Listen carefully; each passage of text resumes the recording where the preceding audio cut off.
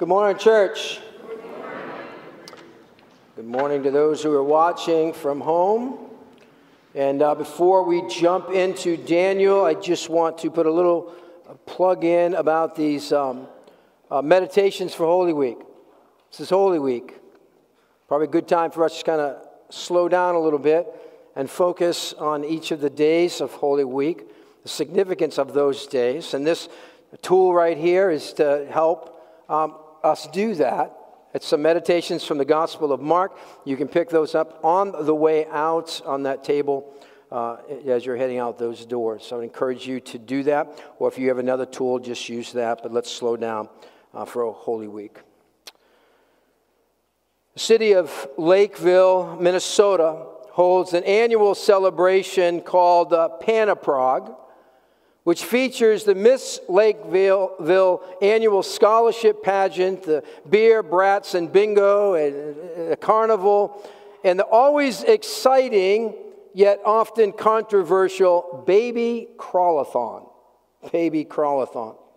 And one year in particular, the emotions ran high when the winner, 10-month-old Berkeley Bailey, was disqualified. Berkeley crossed the finish line as the clear winner, but moments later, event organizers huddled and then stripped her of the first and only title of her young life. Judges ruled that the toddler actually pulled herself forward with her left side and then lifted her right arm in the air. That's not allowed, apparently. Well, Panaprog President Diana Niemeyer explained to a reporter that the rules were established to make the competition fair and give everyone a level playing field. The toddler's mom, Samantha Moore, protested the rule is unfair to babies who have a unique way of getting around.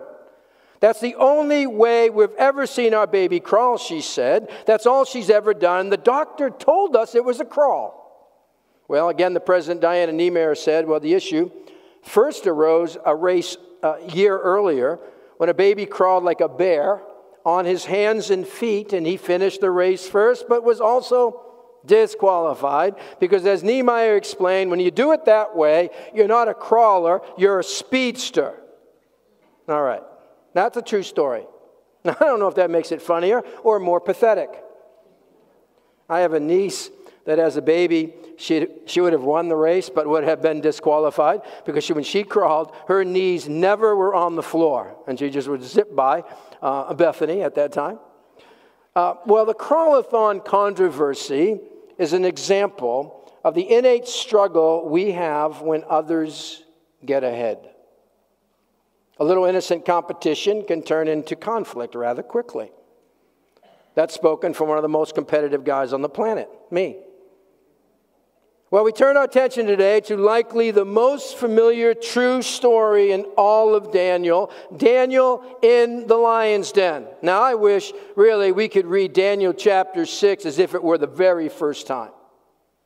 See, most people know that Daniel was in the lion's den. Most people know that he was rescued from the lion's den, but only some know why it happens. See, what set the whole thing in motion was the jealousy over one man getting ahead, one man getting promoted.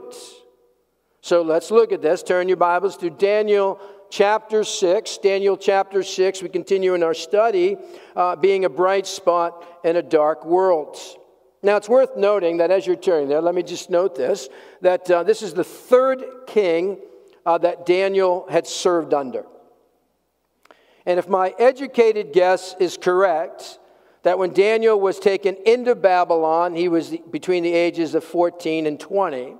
Then as we come to chapter 6, it is roughly 70 years later, so that would put Daniel pushing 90. So how's Daniel holding up? I mean, he was a great starter, but how will his finish be? I mean, he started out the gates with gusto and integrity and purpose, but will we find him just kind of coasting now to the finish line? All right, look with me at Daniel chapter 6. Daniel chapter 6. Now, I have organized the material into 5 key words. 5 key words. They all begin with the letter D. Distinguished, despised, disciplined, dumped, and delivered. Distinguished, despised, disciplined, dumped, and delivered. All right, let's look at the first word, distinguish. Distinguish.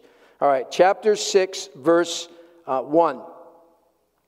It says, it pleased Darius to appoint 120 satraps to rule throughout the kingdom, with 3 administrators over them, one of whom was Daniel.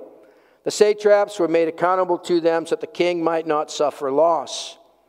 And so as part of the takeover of Babylon by the Medes and the Persians, Darius is made king.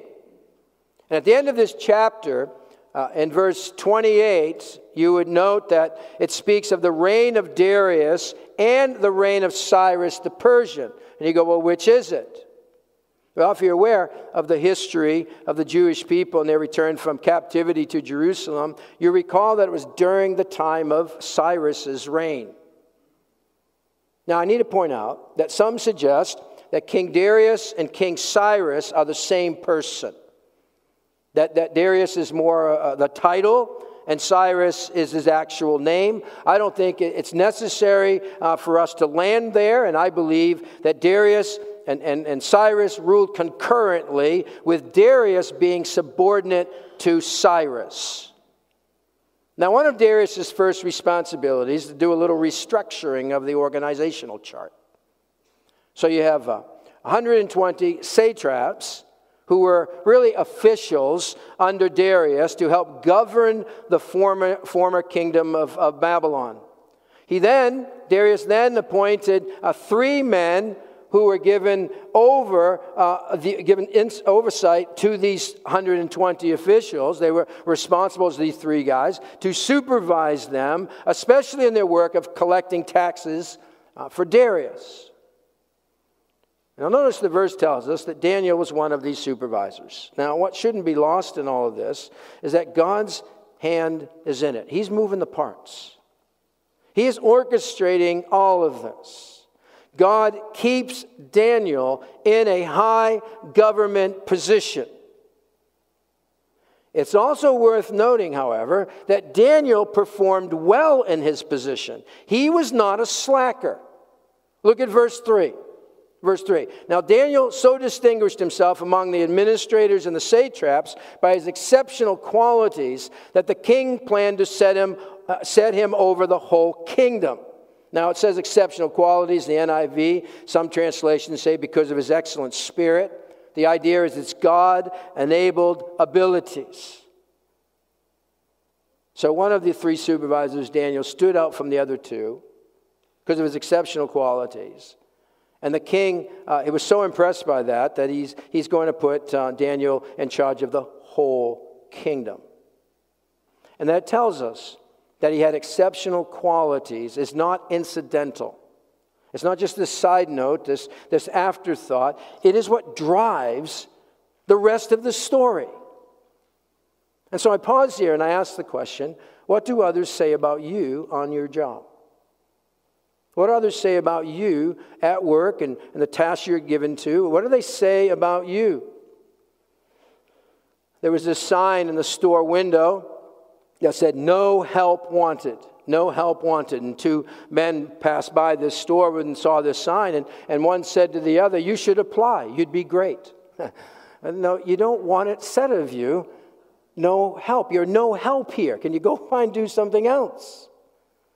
Yet all too often, and I've heard it, and perhaps you have too, people say, "You know what? I will never hire a Christian again to work for me.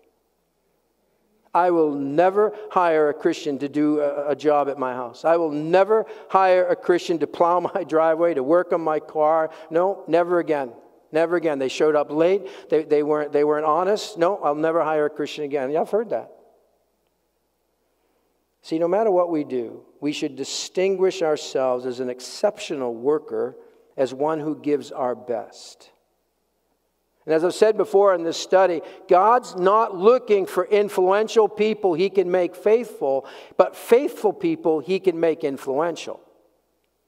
Well, Daniel had been faithful for the last 70 years. Now in his 80s, he continues to shine where God had placed him. He's still a man of integrity and outstanding character. The power of a virtuous life extends into old age. Daniel was distinguished from the rest, and he was about to be promoted. Which brings us to our second word, despised. Despise. Look at verse 4. It says, at this, referring to the pending promotion, at this, the administrators and the satraps tried to find grounds for charges against Daniel and the conduct of government affairs. Now, how can anybody not like Daniel? He worked hard. He did his job. He didn't appear to be obnoxious. Was it because he abused his privileges? No, there's no indication of that. But you see, there's nothing worse than someone who is punctual when you show up late every day. So what's motivating this? Jealousy. Jealousy. And so they try to catch Daniel doing something he isn't supposed to be doing. They tried to find something, anything they could, to discredit Daniel. And notice what the middle of verse 4 says about their attempts to dig up some dirt.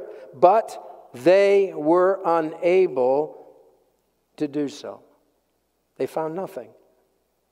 The end of verse 4 goes on, they could find no corruption in him because he was trustworthy and neither corrupt nor negligent. There wasn't anything they could catch him in the act doing that was wrong. Nothing. Nothing. No Watergates. No discrepancy with his financial statements. No mishandling of the funds. I mean, they looked for it. They checked his internet history. They talked to his associates. They talked to his past co-workers. Nothing. There were no skeletons in his closet. There's no woman who came forward about some past sexual encounter. No one. Nothing. Daniel's public life and private life were the same. Same Daniel in every single context. You see, anyone who thinks that there's a dichotomy between our secular life and our spiritual life hasn't read the Bible. The Bible makes no such distinction between living one way on Sundays and another way the rest of the week. You can't go on, well, that's just business. That's what we do during the week, but on Sunday it's different. No, you cannot support that from Scripture. Now, suppose an enemy of yours hired a private investigator to look into every aspect of your life. What would they find? How you treat your children? Your online shopping? Your history on your computer? Your business deals, texts on your phone? Nothing off limits. If others tried to find grounds for charges against you, would those charges stick?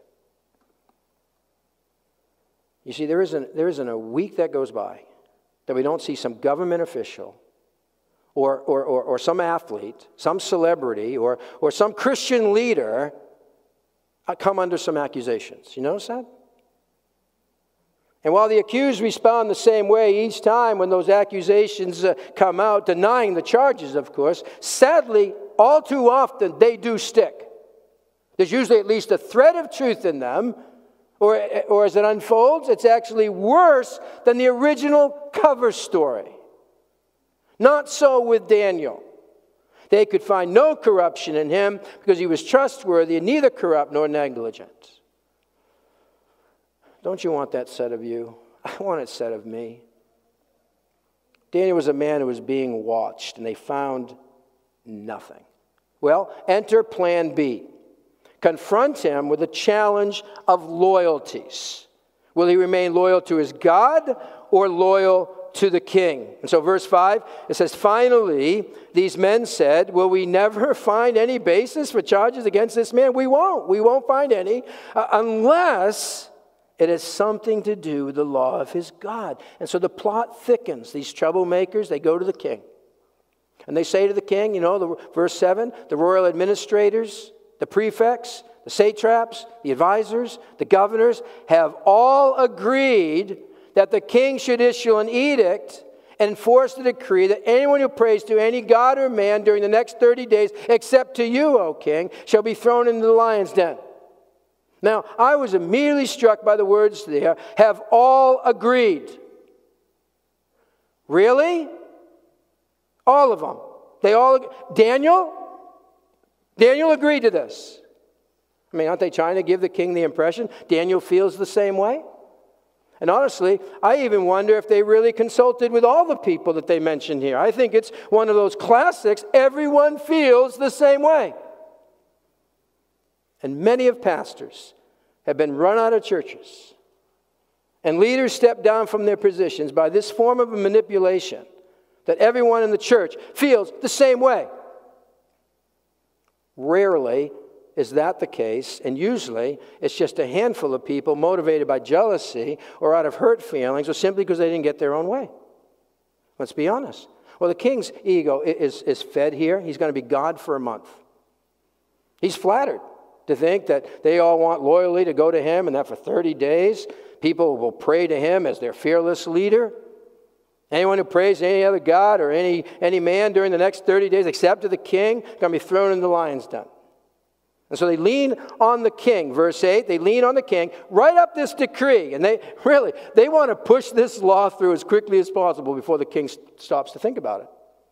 If they can just get this into law, their plan to get rid of this Daniel once and for all would satisfy their hatred. And I can just picture them leaning over and saying, you don't have to really read it all, just sign it. And he signs it. Darius never thought that this edict would target his key men. It would become the law of the Medes and the Persians, which simply meant it cannot be altered. All right, third word, disciplined. Discipline. So an edict's given, and what did Daniel do? Now, perhaps I wasn't paying close enough attention in Sunday school. That's very possible. But the way I always understood this was that the law was given, and Daniel, in an act of defiance to the king, went and prayed. Wrong. That's not entirely true. This isn't reactionary. I mean, we miss this. We miss the entire point of this passage. I believe it all boils down to 6 words.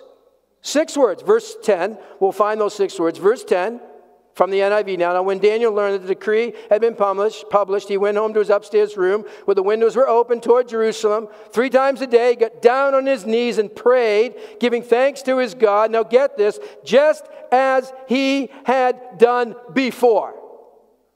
File that away. I mean, if you underline in your Bible, underline those 6 words. Just as he had done before. Daniel wasn't this freedom fighter who decided at this moment he's going to go against the law. How dare you do that? Look what I'm going to do now. That wasn't it. It isn't the law that got Daniel all worked up, that he had to make a statement. Daniel didn't start this resistance movement to oppose an oppressive government. Daniel did what he had always done. He prayed. Very significant. Look at me, verse 13. We see it again. Then they said to the king, Daniel, who's one of the exiles from Judah, pays no attention to you, O king, or to the decree you put in writing. He still prays 3 times a day. Still. Now, Daniel did have one flaw. He was too predictable in his prayer life. The conspirators were counting on Daniel's consistency. If he weren't consistent, this plan would have never worked. He was caught in the act because this is what he did all the time.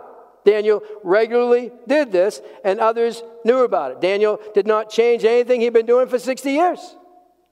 Daniel was steady, he was disciplined, and he made it a priority to form holy habits, and so he was caught in the act.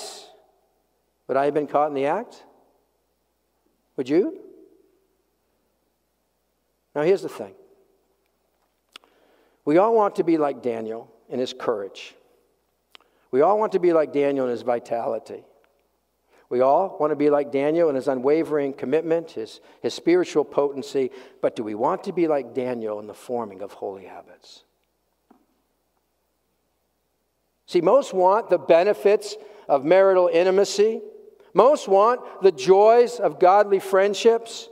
Most want the blessings of a healthy church and want the vibrancy of a close walk with Jesus. Most want an influence on our unbelieving friends and loved ones, but not the discipline it takes day in and day out to arrive at that. In a what's in it for me culture, and a society that feeds on instant gratification, listen, we expect maximum benefit with minimum effort. We do. I'll get the best and everything will be just awesome benefits here, minimum effort. Now, do you think Daniel could have reasoned here? I can still pray privately. Do I really need to make an issue out of this?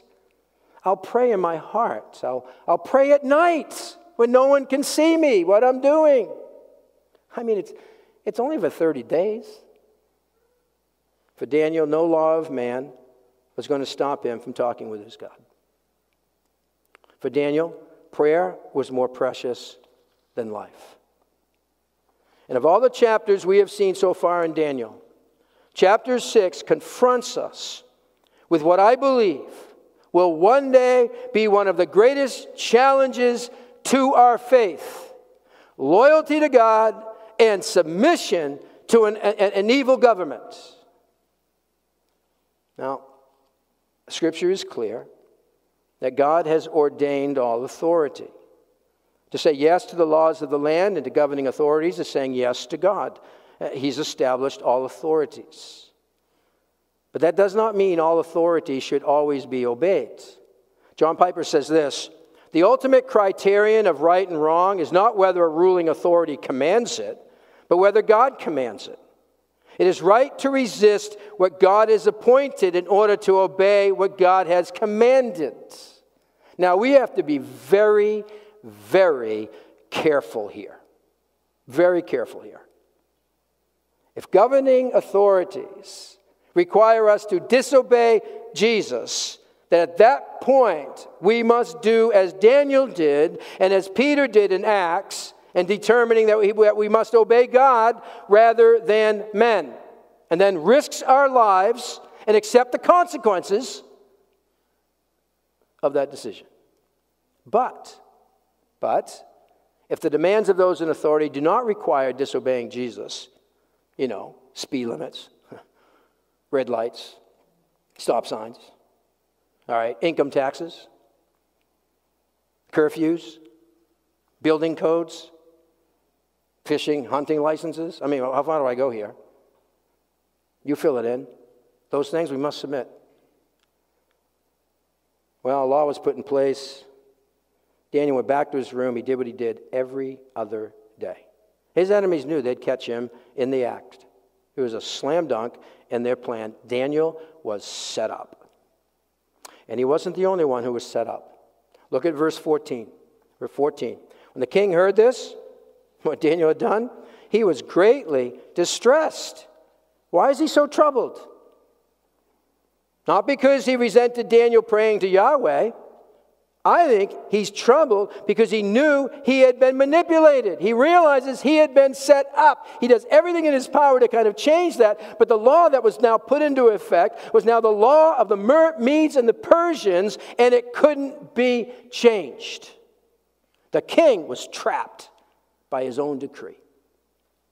Now, perhaps you've heard of Sir Robert Alexander Watson Watt. He was a Scottish physicist. He's credited with the invention of radar. And several years after inventing radar, Sir Robert Watson Watt was pulled over in Canada for speeding. He'd been caught in a radar trap. How ironic is that? He told the police officer, "Had I known what you were going to do with it, I would have never invented it." He wrote this poem: "Pity Sir Robert Watson Watt, strange target of his radar plot, and this with others I could mention, a victim of his own invention." That was the king. A victim of his own invention, his own decree. He was displeased with himself. He was angry at himself. He simply reacted and he did a foolish thing. All right, we come to our fourth word, dumped. Verse 16. So the king gave the order, and they brought Daniel and threw him into the lion's den. Now don't picture this little cage at the zoo, but a pit. some sort of underground pit likely, with this side entrance for the lions to come and go, and an entrance at the top to kind of dump them in and to view the execution. You see, the main reason that the kings had lions in the first place, places of execution. Now, I said of the fiery furnace that of all the ways, that I could die, being burned to death would be kind of one of the worst. All right, being eaten alive by hungry lions just topped that. Daniel's dumped in the pit. And in verse 16, that's us in where the king's at. He says to Daniel, "May your God whom you serve continually," just as he had done before, "may that God rescue you." Now all the king could hope for now was a miracle. And verse 18 says, "Then the king returned to his palace. He spent the night without eating, without any entertainment being brought to him, and he could not sleep." The king could not sleep. Likely, Daniel sleeping just fine with the lions. You see, it's better to trust God in the lion's den than to be without God in the palace. Well, at the crack of dawn, verse 19 tells us, Darius ran to the pit. I mean, he didn't want this to happen. And he calls out to Daniel, verse 20 says, in an anguished voice, "Daniel, servant of the living God, has your God, whom you serve continually, has your God been able to rescue you from the lions?" Now, we don't know how much time lapsed between the king calling out to Daniel and Daniel answering, but it must have felt like eternity. Come on. You alive or not? Tell me. And you know the story. The lions weren't very hungry, so they left Daniel alone. That's what some liberal scholars tell us.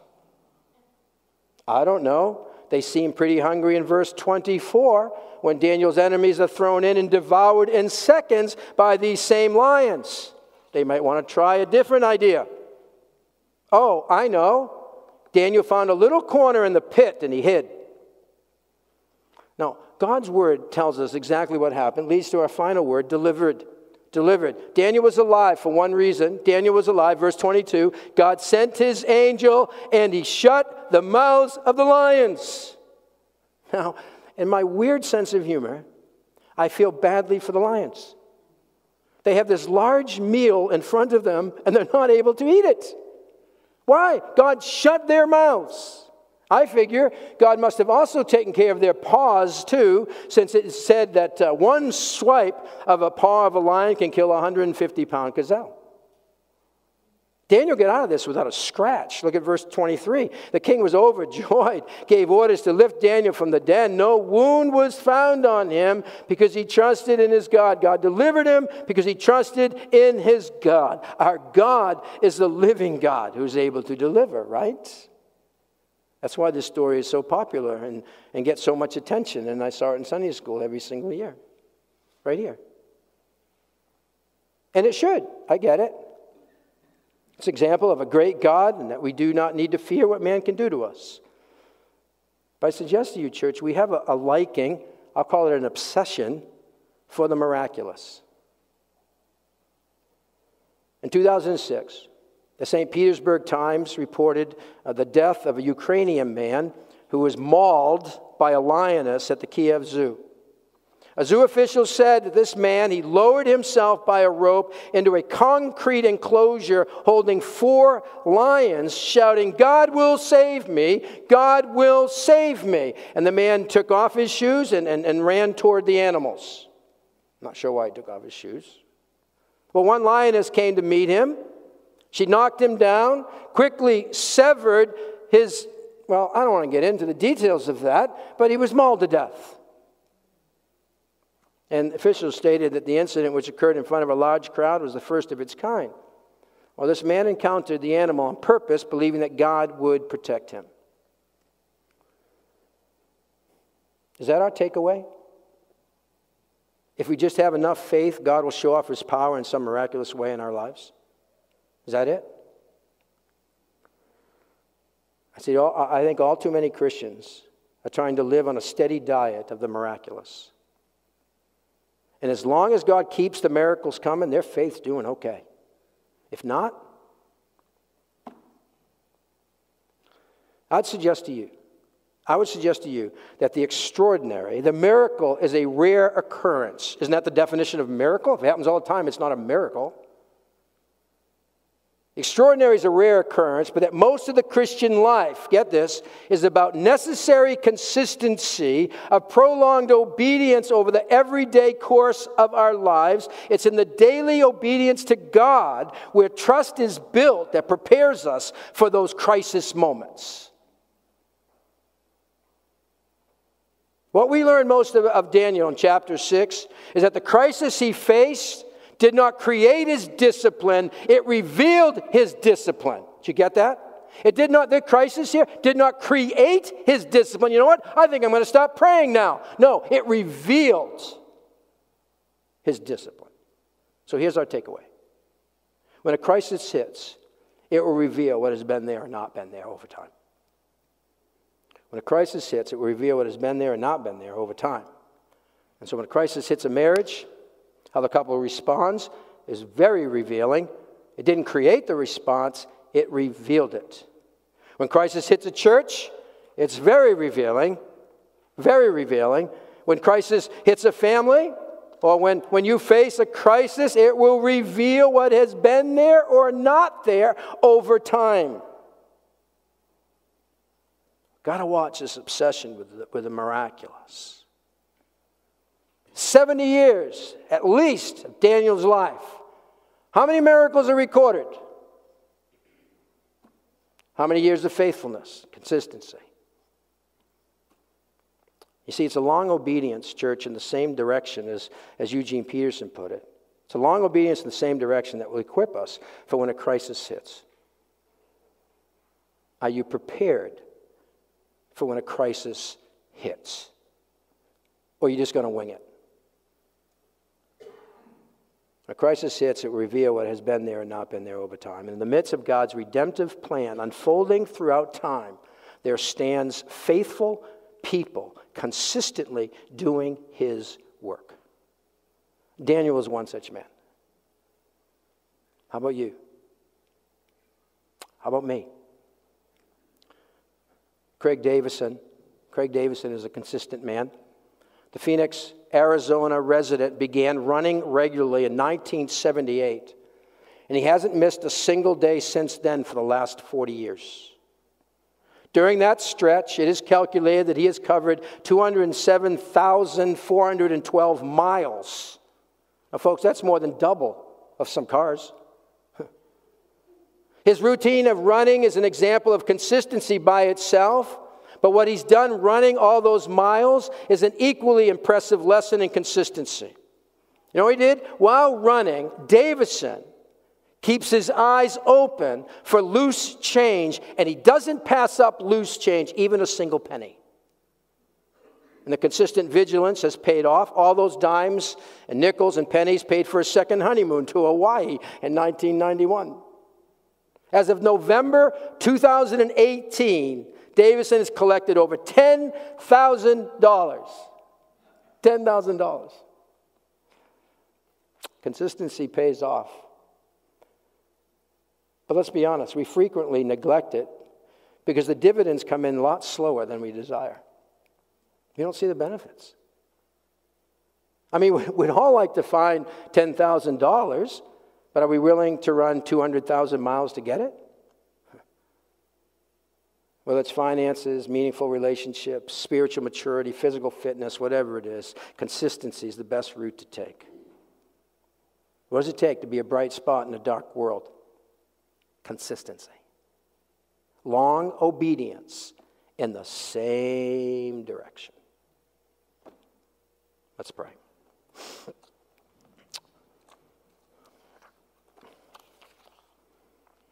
Lord, as we close this time of worship with this song,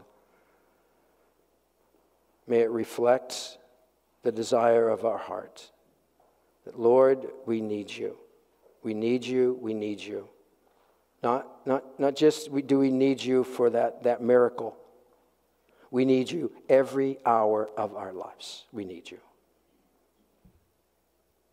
May that be our prayer. oh God, our desire, Lord, is to keep going, is to be at long obedience in the same direction. All for your glory and praise in Jesus' name. Amen.